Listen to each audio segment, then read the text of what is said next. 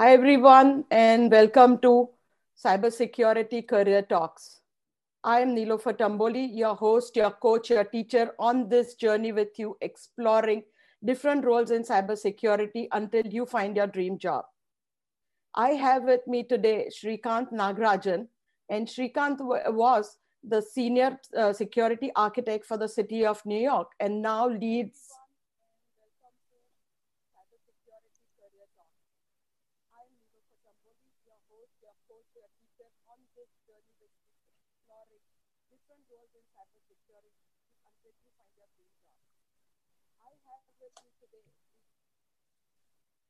And Shrikant now leads two companies, and they have enterprise as well as public sector customers.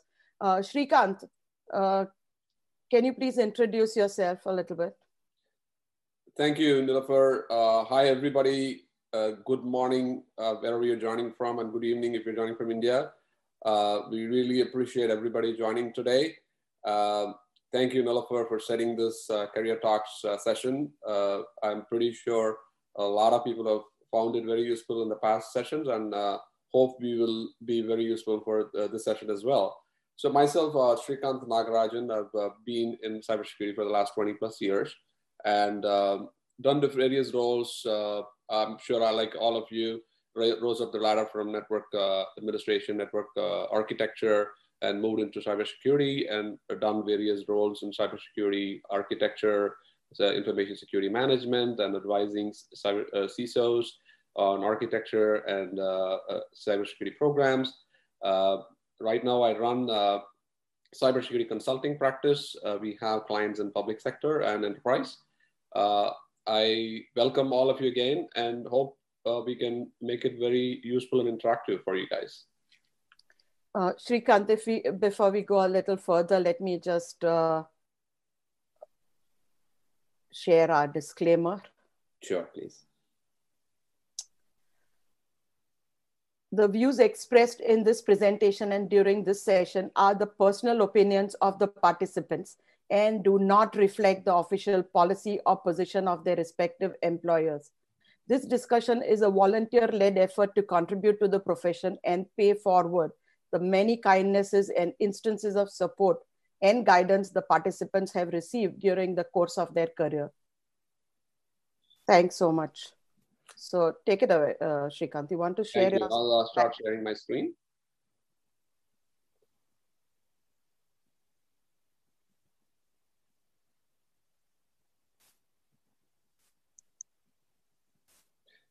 Once again, welcome all of you.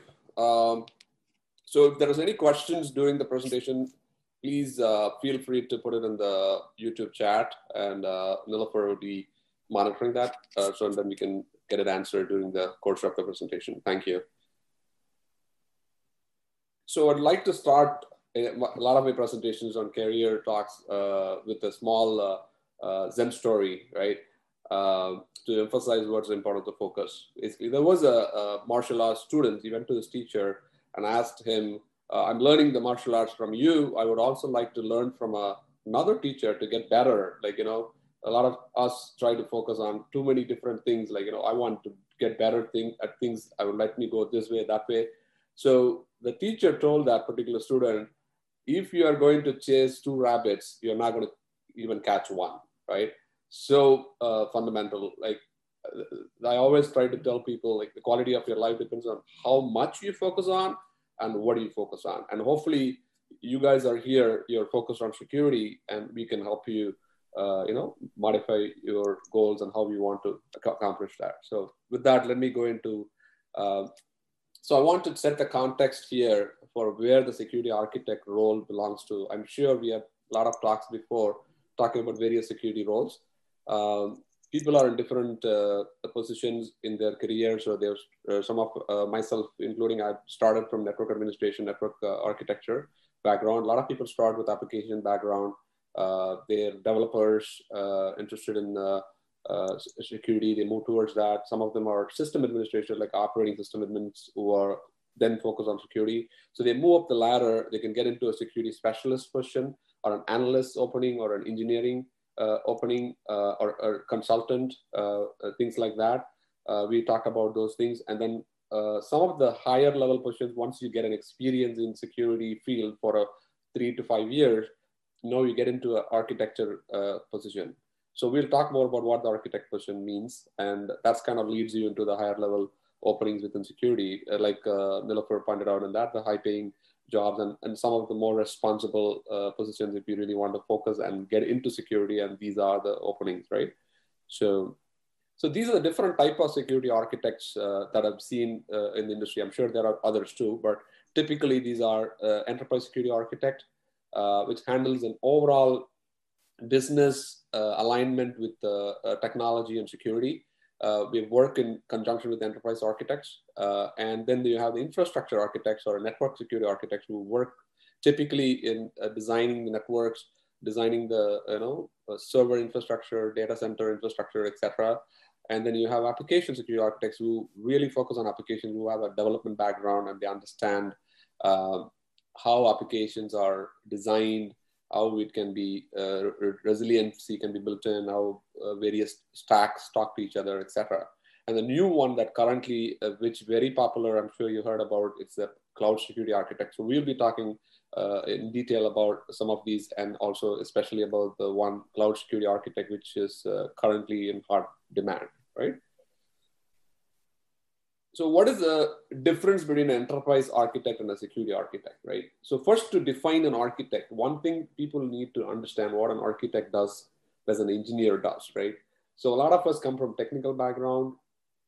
Some of you may be from more policy or non-technical background, depending on that. But most people coming into the security field I've seen are from technical background. So we have our technical hat on all the time, and we try to design things, or we try to implement things. So the architect typically is not somebody who designs or implement things, or they are one that actually tries to match the business requirements with the technology requirements. So architects plays kind of like a middleman between technology organization and the business organization, trying to match what is really required by the business to accomplish their mission, right? So that is what an architect generally does. And enterprise architects address this from a pure technology perspective all across the organization. They try to align business with IT. And security architecture kind of falls into the same realm in terms of building a relationship between the enterprise architecture team and the security team, and bridge that gap and make sure whatever architecture is built by the enterprise architects and matches the security requirements. So they bring in the security flavor into the job role, right? So that's how typically it works. And they typically have a relationship with enterprise architecture, security teams, the technology operations people. And they also, security architects, keep in touch with the peers in the industry to figure out what current regulations are needed to be understood. They also try to influence the policies that are set in the organization, and so that the architecture is being rolled out as enterprise IT operations, they are secure, right? So that's the goal. So this is a typical two different organizations, how security architects fit into the overall scheme of things, right? One is an organization which has a pure CIO technology stack or technology organization vertical, and the security architect fits into that organization as part of the enterprise architecture. And the security architects try to report to the CISO from a security function perspective, from a dotted line relationship. This happens in slightly medium-sized organizations, right? In a large organization where there's a dedicated security architecture team, it's typically the team itself contains multiple roles within the security architecture, like infrastructure, application security, cloud security, etc. Right? And they actually work with the security architecture, enterprise architecture teams to provide that security purview, if you will, right? So what are some of the skills that are commonly required for a security architect? One of the skills is business and technical skills, right? You need to understand overall risk management. How is it something an organization is undergoing a particular enterprise technology project? What are the risks associated with that particular project or technology that's being utilize. I'll give an example here to drive home the point. Like, for example, let's say there is a financial firm, fictitious firm that we are talking about. They have a specific circuit or a link, communication link. Now, the requirement is that as part of the regulations, they are required to encrypt the traffic, right? And if they bring down the link, the business is going to cost them, you know how trading floors and other things work. The business is going to take a hit of $5 million, right? If they do not do the encryption, they will get a potential regulatory penalty of $2 million. Now, I'm going to ask you guys a question. Can you give an advice in this particular situation? What should they be doing? Should they be bringing down the link, enable the encryption, and take the hit of $5 million of business? Or should they be worried about, okay, $2 million of fine, and just say, okay, I'm going to just pay the fine, right? So I would like to hear from you all during this course, if you can just put in your chat windows, what do you think they should be doing, right? So that's part of the risk management aspect of it, right? How would you identify the risk? So Shrikant, just so everybody knows what the question is, can you just repeat it one more time? Yeah, so I will repeat the question. So basically, we are talking about a fictitious organization, and they have a requirement to encrypt the communication link in order to comply with the regulation. So the conundrum is, now the architecture team is set with this question. If I bring down the link, the business is going to lose $5 million because the trading is lost. If I do not bring down the link, I will be getting a regulatory fine of $2 million. Which option will they select, and what do you think is the right approach? Just to get you guys thinking, give us your feedback on the chat channel, so we'll talk about that scenario.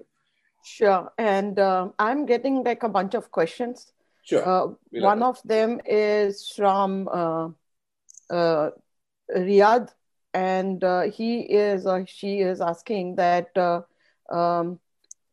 they are like a certified solutions architect, and what should I do next to start in cloud security? So I don't know, like certified solutions architect. Solution architects typically are in the enterprise architecture function, if you will. They are doing the next level. So there is the business level architecture, and then there's the technical architecture. So they are in the technical solution architecture phase. The way they can get into security is cloud security is learn the cloud security cloud platforms first, understand how security is implemented them, and learn certain tools and techniques that are required in cloud security, like cloud access security broker, identity and access management within the cloud, single sign-on solutions, and how do you secure containers, for example, and understand the overall threat landscape. If you look at Cloud Security Alliance is one of the organizations that is public organizations that helps understand the overall risks for cloud. I would recommend take a look at that, and maybe you can look at some of the certifications there, or you can look at some of the certifications from ISC, which is the Cloud Security Professional, CCSP, or so those things will be very valuable for somebody with that background. We already have a technical background. Sure. And so to your question, Reena says that regulatory is highly critical. So she would go with the... That's a good answer. In that particular situation, there's really no one answer, right? So as a business, that is the kind of questions and decision-making that you're faced with, where an architect comes into the play, where they try to match the business requirements with the technical requirements as well as the security requirements. So the business might choose, I'd rather not lose $5 million in my profit, and I still make $3 million, right? And then pay the fine. So that is the kind of business alignment that has to happen. And also figure out, yes, from a long-term perspective, I understand, yes, regulatory is very important. You want to make sure it is regulatory, compliance is complied with. But when you're making a decision on a particular requirement perspective, you want to consider both sides of the coin. Right? So that's where a lot of times when we wear the technical hat, I have been in that same shoes where as a firewall engineer or a security engineer, we tell them, oh, you cannot open this port, or you cannot, the security department is always called the no department. And I think we have gone from that point I think we need to become the yes department. And how do you do it? Rather than saying no, you all need to learn, and from a security perspective, learn how to say yes. Oh, by the way, you cannot do that, but you can do this, and come up with a solution. So that's why security people are problem solvers, and security people are solution oriented. So that's some of the technical and the non-technical skills required. Like if you look at it, you also, if you're doing application security architecture, you need to know threat modeling. Threat modeling is a very useful skill, which is very scarce in the market. If somebody can learn that, there's a lot of job opportunities in application security.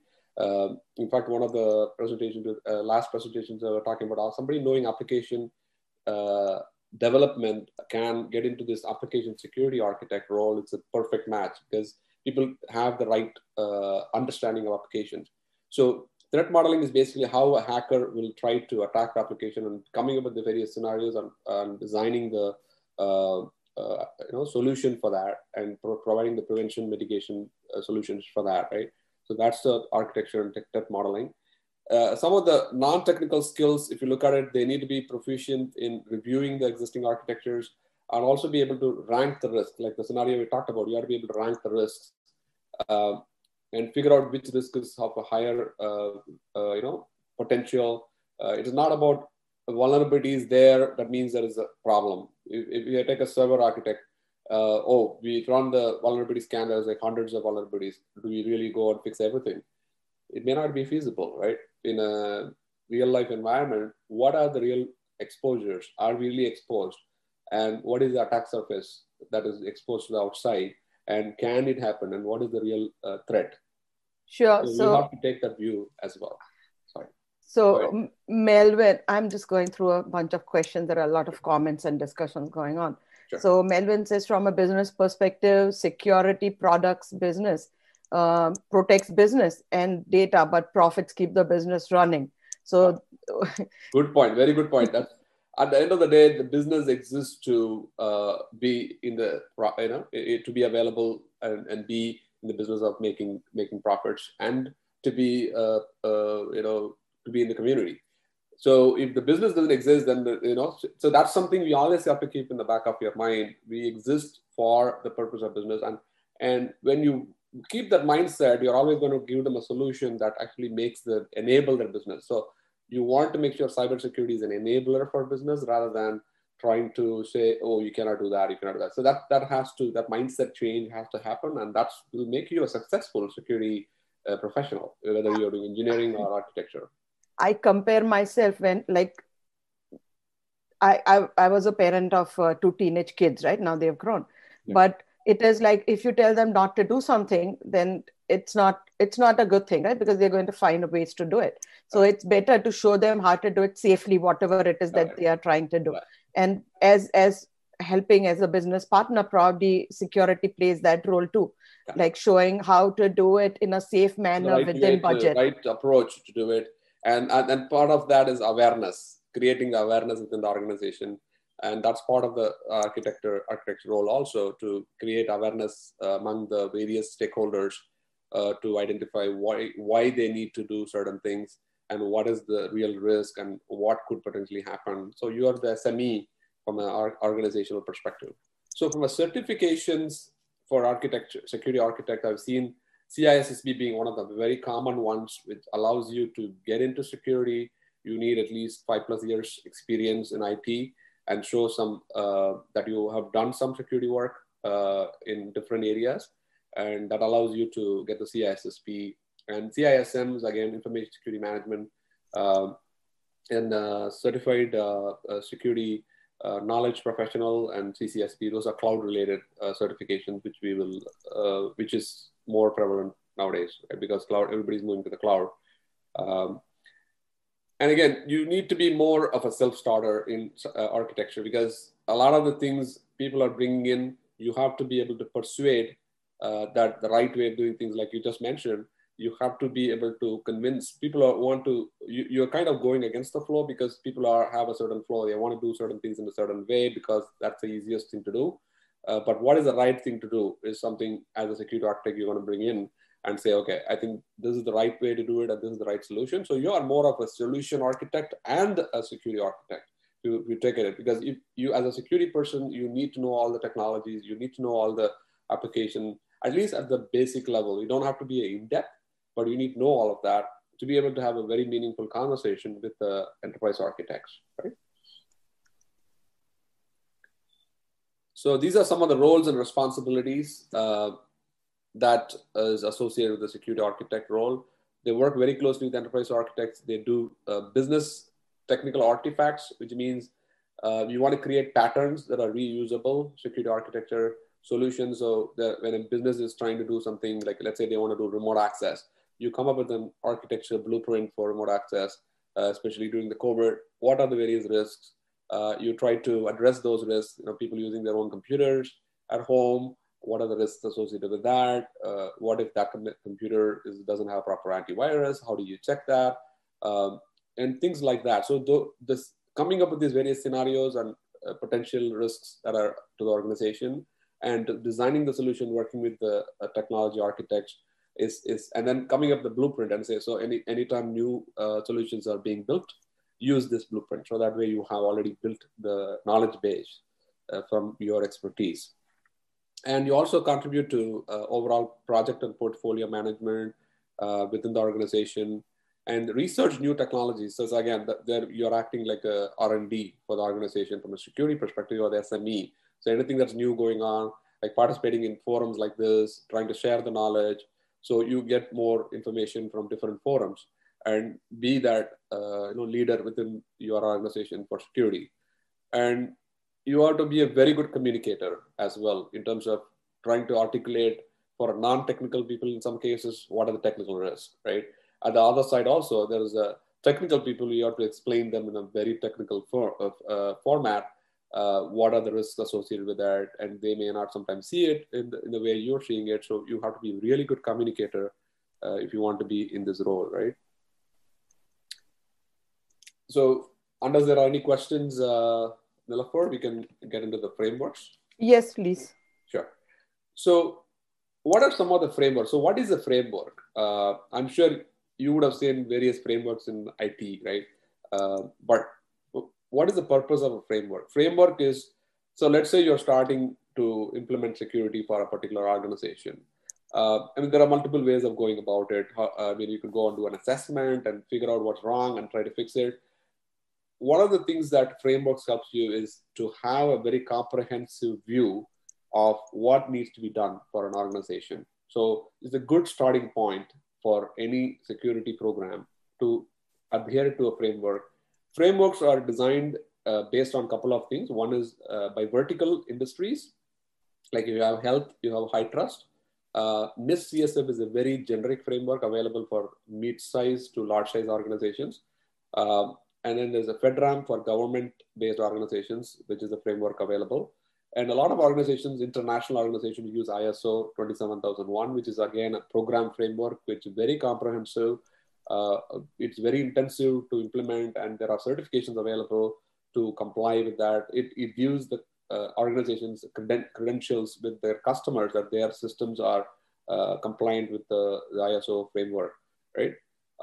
Some of the other type of frameworks are regulatory frameworks, like certain organizations which are dealing with credit card data. The PCI Standards Council requires certain security requirements to be followed by these organizations that handle credit card, to make sure that consumers' credit card information is protected. Same thing with HIPAA.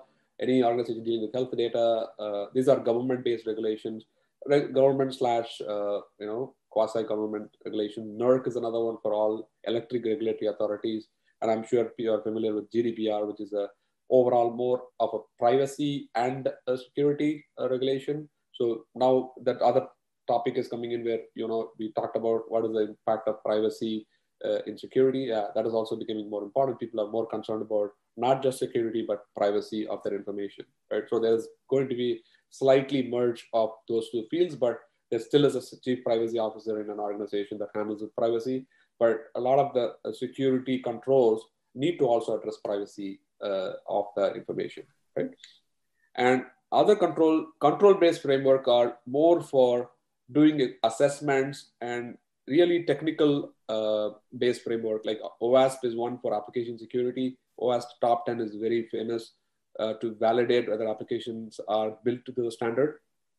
CIS benchmarks, Center for Internet Security, is one of the very famous benchmarks you can use for server operating system hardening. They give you benchmarks, it's available for free. And I think they also sell you something where you can do an automatic assessment, but it's available for free. You can download and checklist operating system security. Are you doing by the right, by the best practices? All of that is incorporated into that. Another framework is COBIT. I'm sure Nilofer has a lot of background in that. She's a risk professional. COBIT is again IT assurance framework, if you will. Are you doing the right things by IT?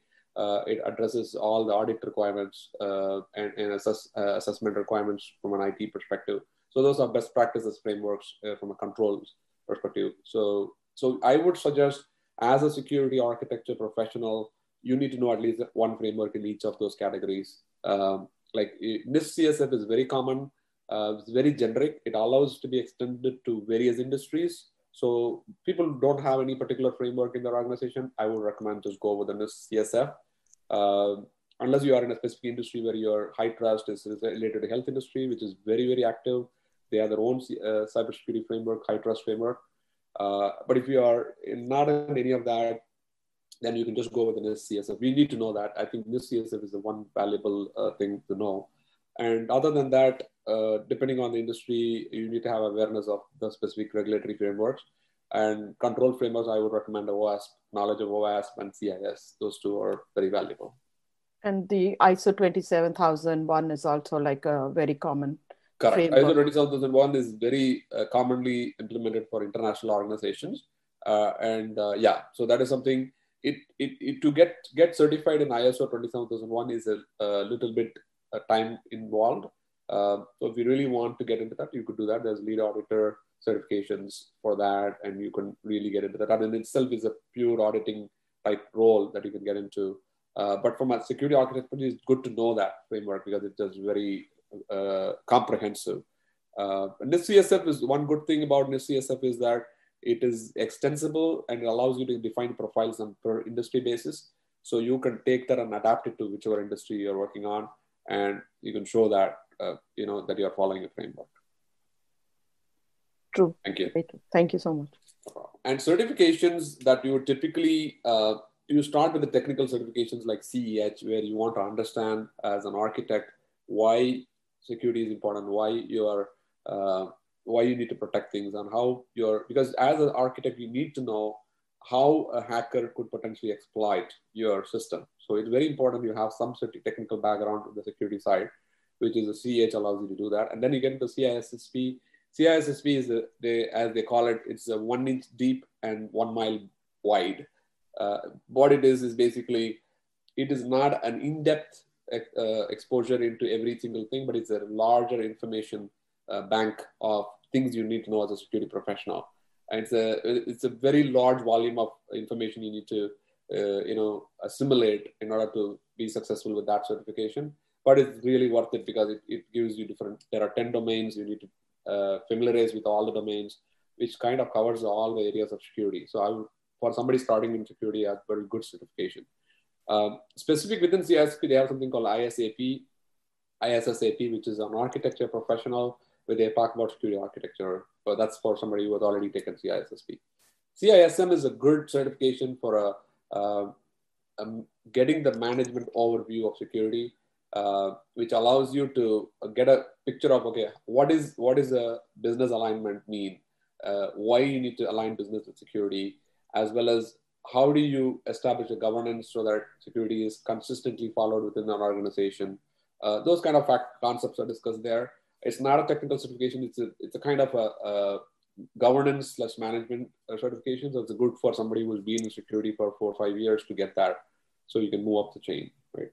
And there's some industry-specific ones like the SCADA Security Architect. The GISE certifications, again, offered by SANS are very, very valued, equal to the CISSPs. But I'm sure you all know that this training is a little bit on the expensive side, but if you up to it or your organization can sponsor it, go for the GISE certifications as well. On an architecture perspective, from an enterprise architecture, there are frameworks available like TOGAF, SABSA, ZACMAN. These are enterprise architecture framework, but they do have security touch points. SABSA especially is a framework defined for security. You can look it up, and they do offer some certifications. So that just gives you a little bit more edge in the security architecture side, gives you that beyond the CISSP and CISM. Any questions, Nilofer, that we can address? Been a bunch of comments, but sure. Okay. So Reena and I think Riyadh want to know if do you recommend any threat modeling training classes? Threat modeling training classes, nothing specific. I can probably get back offline if there is a way to do that. But I would say there's some tools there's free tools like Microsoft Threat Modeling tool. You can use that as a base starting point. It allows you to define your system and identify what is under risk. So I would recommend that. Specific training classes, I think I can get back to you on the threat modeling training. Really nice. So I know a very good trainer. And I will reach out to me. I attended, obviously my company had invited him. Sure. But he is extremely, extremely good. He's called Brooke. And I will share via LinkedIn. So reach out to me on LinkedIn if you are interested, and maybe we can set something up, and we can have a class if enough people are interested. Absolutely, I think that's a good idea.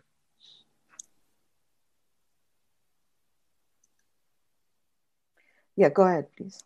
So this is one thing I promised we will have a more in-depth conversation about. This is currently, as you can see, especially with COVID pandemic, people are working from home, and every organization is establishing a remote access strategy, and they realize that it's all doesn't have to be in the data center anymore. Things are going to move to the cloud, and there is a huge uptick in the cloud adoption by various organizations. So obviously, if the people are moving to the cloud, they need to understand how security is implemented in the cloud. And it's so important, especially things that are not under your control. In data center, you manage your data center, whereas cloud is a shared responsibility model where the cloud service provider is responsible partly for the security and you're partly responsible. At the end of the day, you as an organization are ultimately responsible for the security, regardless of whether you host it in the data center or in the cloud. So it gives you a little bit more responsibility, and it's a shared responsibility model. So you need to understand things like what are the risks in the cloud. I would strongly recommend people take a look at Cloud Security Alliance's Cloud Controls Matrix, which is a really good comprehensive cloud risks identification and checklist tool. And then what are the different architectures available in the cloud? The various models of cloud implementation, IaaS, PaaS, SaaS models, right? And what are the various risks within that? How is administration done within that? What are the cloud security frameworks, right? CSA again also has a framework for cloud security. So Nilofer, is there any other cloud frameworks that you're familiar with other than the CSF? Are there anything on the CCSP? You have pretty much covered it, Okay, that's good. Yeah, this is very comprehensive. Good. And I like Cloud Security Alliance because you can just sign up and even download even study material and stuff for free. Yeah. And that can be like a very good education in itself. And it also has a checklist, the cloud security compliance checklist, which controls matrix. And if you're going to a cloud provider, they fill that out. All the cloud providers actually fill out assessment. It's a self-assessment. Self-assessment questionnaire. So you can look it up and see which ones are meet your security requirements from an organizational perspective. So how do you do things in the cloud that that's differently as opposed to done in the data center. So there's where you have all your technical requirements.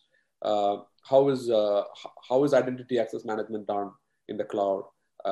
What are the different questions about how once it moves out of your data center, how do you manage your servers? How is the patch management being done for the servers? If you're using containers in a PaaS environment, how is the containers securely configured? The configuration management for the containers. Once you go to SaaS, you really lose control of the servers and the infrastructure. The SaaS provider does all the security. So you need to do assessment, like use the Cloud Security Matrix assessment to see how is the SaaS provider benchmarking versus other providers. Are they following any standards, best practices? And you have to start asking the questions to the providers and understand what is the overall security of their, what is the best practices they are following, what are the incident response policies they have. If they ever get compromised, how they notify your organization. Things like that are very important when you move up the chain from IaaS to SaaS, because now you're giving more responsibility to the cloud security provider. So you need to know what they do. And then again, the native cloud security tools that are available within the various platforms, like you take AWS, they have CloudTrail, logging, they have Terraform templates where you can define security as part of the build process. So you have a lot of opportunity. So instead of looking at it, okay, people moving to the cloud, oh, I'm not concerned about security. It's a great opportunity moving to the cloud. You can do it right, where you can define the things to be built securely from scratch, right?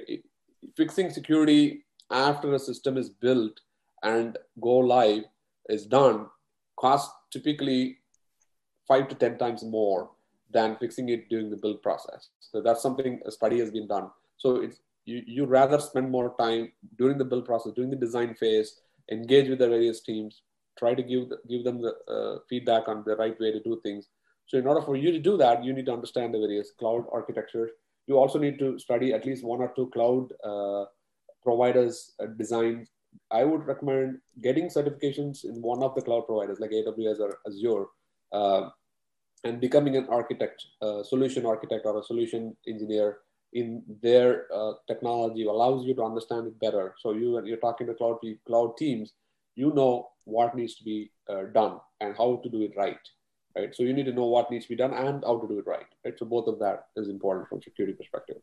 And again, from a perspective of how all of this in the business side, what happens when the data moves to the cloud, data sovereignty and things like that, whether the data is going to be residing in the US or going outside of the borders, are we affected by regulations like GDPR?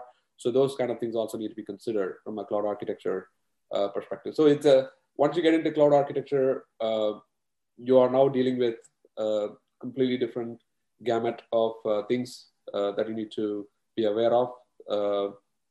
And getting a cloud security certification would also be a good thing. Once you understand the cloud, first understand the technology behind the cloud, get some basic cloud certifications on and establish that technical knowledge on cloud, and then get the cloud certification like CCSP or CCSK. One of those will be valuable to get into the cloud security landscape. Sure. Thank you so much. There is a question, but probably like how to go with web application firewall and DDoS services. How do I practice? Probably like, I think OWASP has got a bunch of vulnerable applications. So maybe that could be a good starting point. But what do you feel? Yeah, I think that's a good idea. So if you're trying to implement WAF, again, if you're doing it in the cloud, there are a lot of services available. Like Akamai is one of the services. They allow WAF templates to be built in front of the web services in the deployed in the cloud.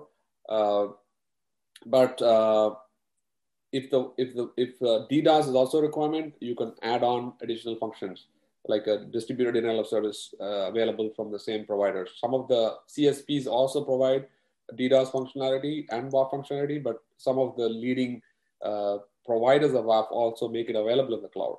So those are the options if you like to use that. But specific question about you want to test a vulnerable application, I think I agree with you. Yeah, basically OWASP has some test, Billy Goat, and there's other couple of applications where they give you a known, vulnerable application where you can just practice against use. Like I would recommend, if anybody is trying to do that, they should download an image of Kali Linux and go against this test application within a closed laptop or in your own private device, private lab environment. Where you can build a virtual center and virtual machines or virtual box, something like that. Bring it up, and then you can test within that. That gives you the practice.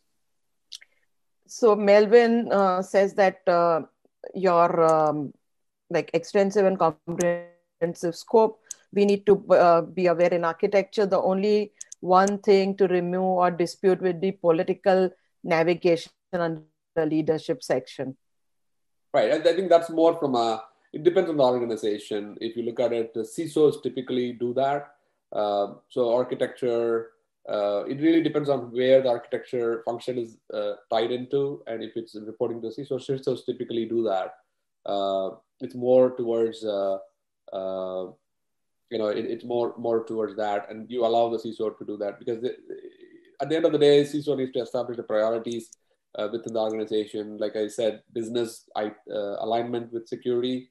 A lot of times that the balance tips on where there's more power, right? It's not always like security gets to do everything that we want to do. It's defined by the business vision and how much of risk the business is willing to take. So one of the factors that influence that is something called risk appetite. So risk appetite is how much of risk the business is willing to take in order to be in business, both from a regulatory perspective, both from a threat perspective and a risk perspective, right? So these will define what is the risk appetite, and that defines what actions they take and what actions they don't take, right? So that's how it typically works out. Sure. And Abhijit's got some other question about some applications that are vulnerable. See, here's the thing, Abhijit. We are talking about the security architect role, and I don't want to have this side conversation right now. We can definitely reach out to me offline and we'll discuss and answer your questions. But just now, for the benefit of everybody, we've got like a lot of people on this live stream right now. So let's stay focused on what is valuable for everybody instead of going down a side channel. So I will answer your questions, but please, let's take it offline. Yeah, go ahead, Srikanth, please. So basically, like I was saying, so let me just give a little bit of clarity on the various type of architect roles. And again, one thing, people come from different backgrounds, right? There are people coming from a network administration, network engineering background. They want to get into security. A perfect opportunity for them, it would be to something like an infrastructure/network security architect. They'll be dealing with firewalls, IDS, denial of service protection, infrastructure security, operating system security, etc. So that would be a good fit, natural fit for them coming from that background. Somebody coming from an application development background, if they already know about coding, they know about programming languages, and they have an interest in security, they can get into more of an application security role. And that application security typically deals with things like secure coding, code review. There are tools available that allows you to do code reviews and security awareness, making sure the developers understand that how to write the code securely, creating training for them. It's more about awareness. Everybody is trying to deliver a product quickly. And at that point, the last thing they're thinking about is, okay, how do I do it securely, right? So you want to make sure that security is always in their thought. So the awareness is one important thing. And then understanding the architecture at the application architecture level. Application architects who spend a lot of time in doing development as a perfect fit for them to get into application security architecture. And another thing that is coming out right now, which is called a CI/CD integration, like continuous integration, continuous deployment pipelines are being built, where application deployments are becoming more agile. Like every week, people deploy application. Every few weeks, people deploy new code. So how do you integrate security into that? And that is another big challenge that application security architects are in a good position to deal with. And that's called CI/CD pipeline integration for security. So when things get deployed automatically, security is built into it. Code security is built into it. Things like static analysis, then dynamic analysis is built into it. So application security architects deal with those kind of things. And then penetration testing, vulnerability assessment, those things also are dealt with by them, and they can work with the developers. So it's more about working with the developers. And if somebody came from the background, have the language, the vocabulary to deal with the developers in a far better scenario, right? And then the third is the enterprise security architect, which I would say is more of a business/technical function, where they're dealing with more of a deal with enterprise architects. If an organization have that function, a lot of organizations just have solution architects. They don't really have enterprise architect, although large organizations now having that. But if they have that, then working with them and aligning the business requirements, that's where you're now dealing with things like strategic planning, potentially some amount of political navigation or business architectures and those kind of things, and creating the architecture frameworks. Large organizations cannot afford to do mistakes, so they want to have these frameworks established, so when new applications are designed, already the technical solution architects know what to do. They don't have to come back to every single time. So there's already a framework defined. So those kind of things it will be dealt with by an enterprise security architect. And then, of course, you have the cloud security architect, which is the new thing that came out, which is kind of both technical and leadership and operational in nature, which allows you to get into the current trend of what's happening in the industry. I would say, this requires both infrastructure and some amount of application, because the way cloud is deployed in itself is all code based. There is no physical implementations anymore. There's no manually setting up servers. There's no manually deploying applications. Everything is based on APIs. So when you want to build an Amazon image, you use templates, and you make sure the templates are securely configured, and then you deploy servers. So people are deploying servers every minute, right? So there's no way you can go into individual server and figure things out. So that's where some amount of programming knowledge will be useful for a cloud security architect role. I would recommend learning a language like Python. Even if you are from an infrastructure background, just learn Python. Everybody's finding it very useful, especially doing some basic scripting, figuring out the things are configured securely. You want to do that like for thousands of servers. You don't want to go there, sit and do that spreadsheet, right? You want to be able to leverage some skills you have, deploy that using API, and get that data you're looking for and come back with results quickly. So that will be one useful skill set for cloud security architecture, and understanding the cloud environments. That's very, very important. I cannot stress the importance of that. Trying to understand what are the various services available in the cloud service provider that we're talking about, Amazon or AWS. Amazon has like thousands of services. Even I would be surprised if anybody knows all the services, what it does, and how you can leverage it. And developers are going to figure out faster because they know they're trying to use more and more. So you need to also catch up from a security function perspective. Sure. So we have a question. It says, which additional tools and skill sets are used by security architect if someone has to transition from a solution architect to a security architect? Okay. So some of the tools, if you look at it, I think I would say the architecture, the frameworks is the real tool that the architects use. Understanding the NIST framework, there are tools available from NIST itself where NIST allows you to do self-assessment. So that is one tool. Second thing is the threat modeling tool that I mentioned about. Microsoft threat modeling tool is one example. There are a lot of threat modeling tools available, commercial ones as well. So that's one tool you need to know.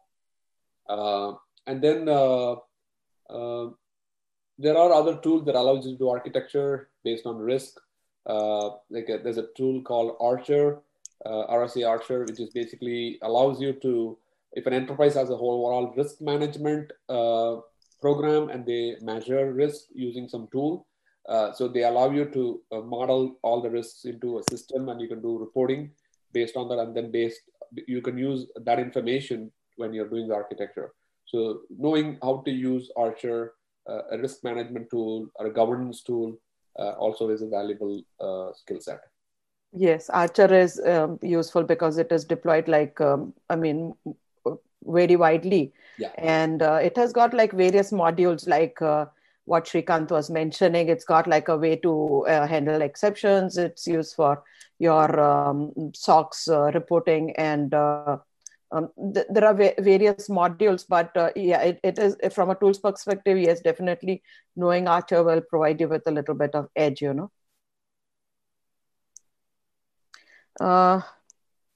Okay, any diagramming tool? That is, again, you your can use personal Visio. preference. Visio is one good tool. And I've heard of a tool called Archimate, which is also used for architecture diagrams. Yes. So if you're doing architecture, some of the threat modeling tools, I'm familiar with a tool called IRIS Risk, which allows you to actually do when you define the application within the system, it allows you to create a nice diagram. It outputs as a Visio. So threat modeling tools, some of them actually have the capability when they create the infrastructure details to allow you to do architecture diagrams. And from a high level perspective, if you're talking about it, if you're creating security architecture blueprint and things like that, I would use Visio, of course, the regular Office tools to create that type of artifacts. Okay, thank you so much. Like, have you concluded this, or like, are you? I mean, let me just check whether we can cover one or two more slides. Okay, sure. Go ahead, please.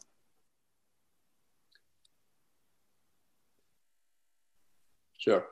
So I wanted to just give a high-level overview of the security architecture process, right? How does it really work, and how does it interlink with the regular business and the IT processes, right?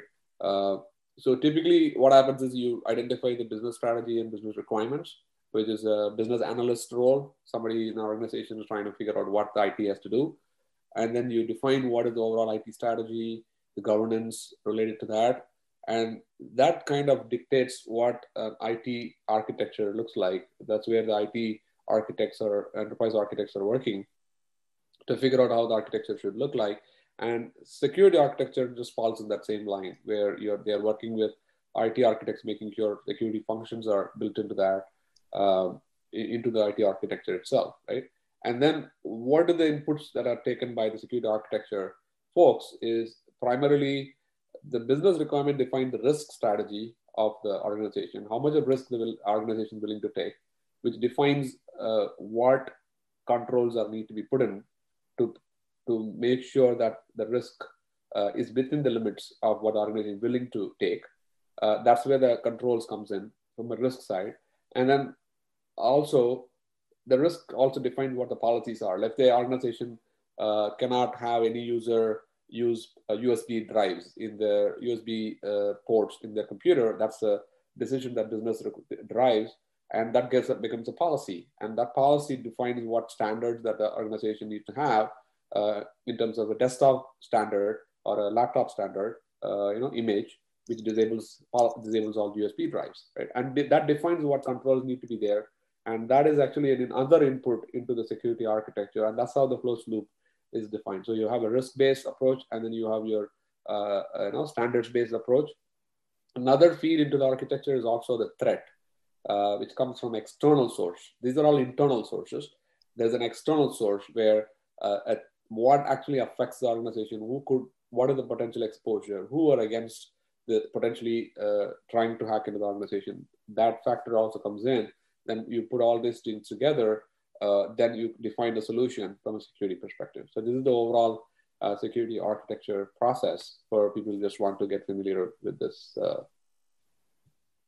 Srikanth, you saved the best for last. So this was really good because it provides like in-depth understanding to people who've joined here about what the whole process is and how it works, which is really priceless. I have a bunch of questions coming in. Sure. So one is, like you mentioned Python. So please tell us what package is good for cybersecurity.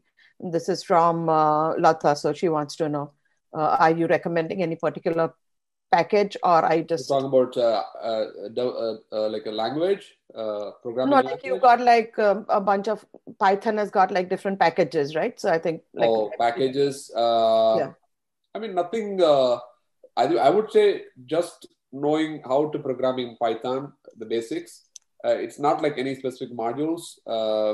It's about how do you like automate things? How do you? Automate. It's more like scripting. How do you do things? I mean, you don't need to know Python to develop an application or use it to create a module or use a module to specifically, develop an application.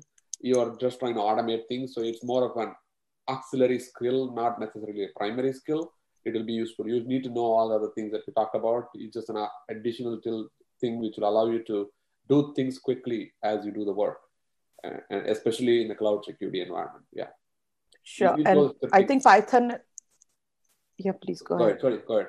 No, I think Python is very versatile because, I mean, just like knowing it doesn't matter in which area of cybersecurity you work, you will come across some place where, you just for your personal work, also you just want to automate something. And this comes in really handy.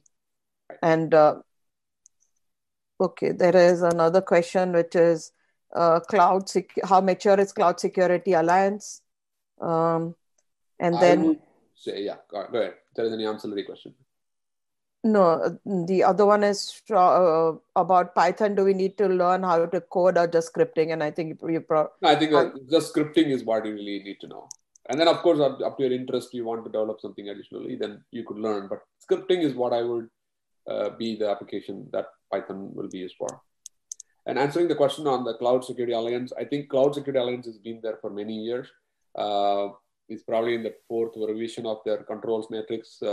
It's very mature. They have addressed a lot of the risks, and it's also the good part about it is they are driven by the community.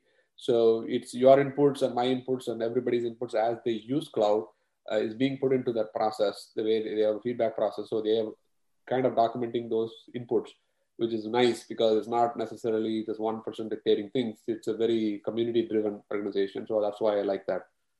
Yeah, definitely, I think they have covered a lot of the cloud risks very well. Yes, thank you so much. And thanks everybody. Next week, we are going to have another cybersecurity career talk with Shabir Bashir, and he's going to talk about the various roles that he's transitioned from, because in cybersecurity, when you start off, it's not going to be the same career path. You will change depending on the circumstances, depending on what you learn, what you like to do. So he's going to, we're going to talk with him and learn how versatile you need to be and how to adapt to changes that are coming in. Thanks so much. And thank you so much, Srikanth. I really appreciate it. And thank you on behalf of everybody here today. Thank you. Really appreciate it. If there's any questions, you can hit link us on, come up on LinkedIn, ask questions. We'll be happy to share whatever knowledge we can to help you out. Thank you again, Nilafar, for this opportunity. Really humbled and honored to be able to work with you and help the community that you're helping to get on board into cybersecurity. Thank you. Thank you.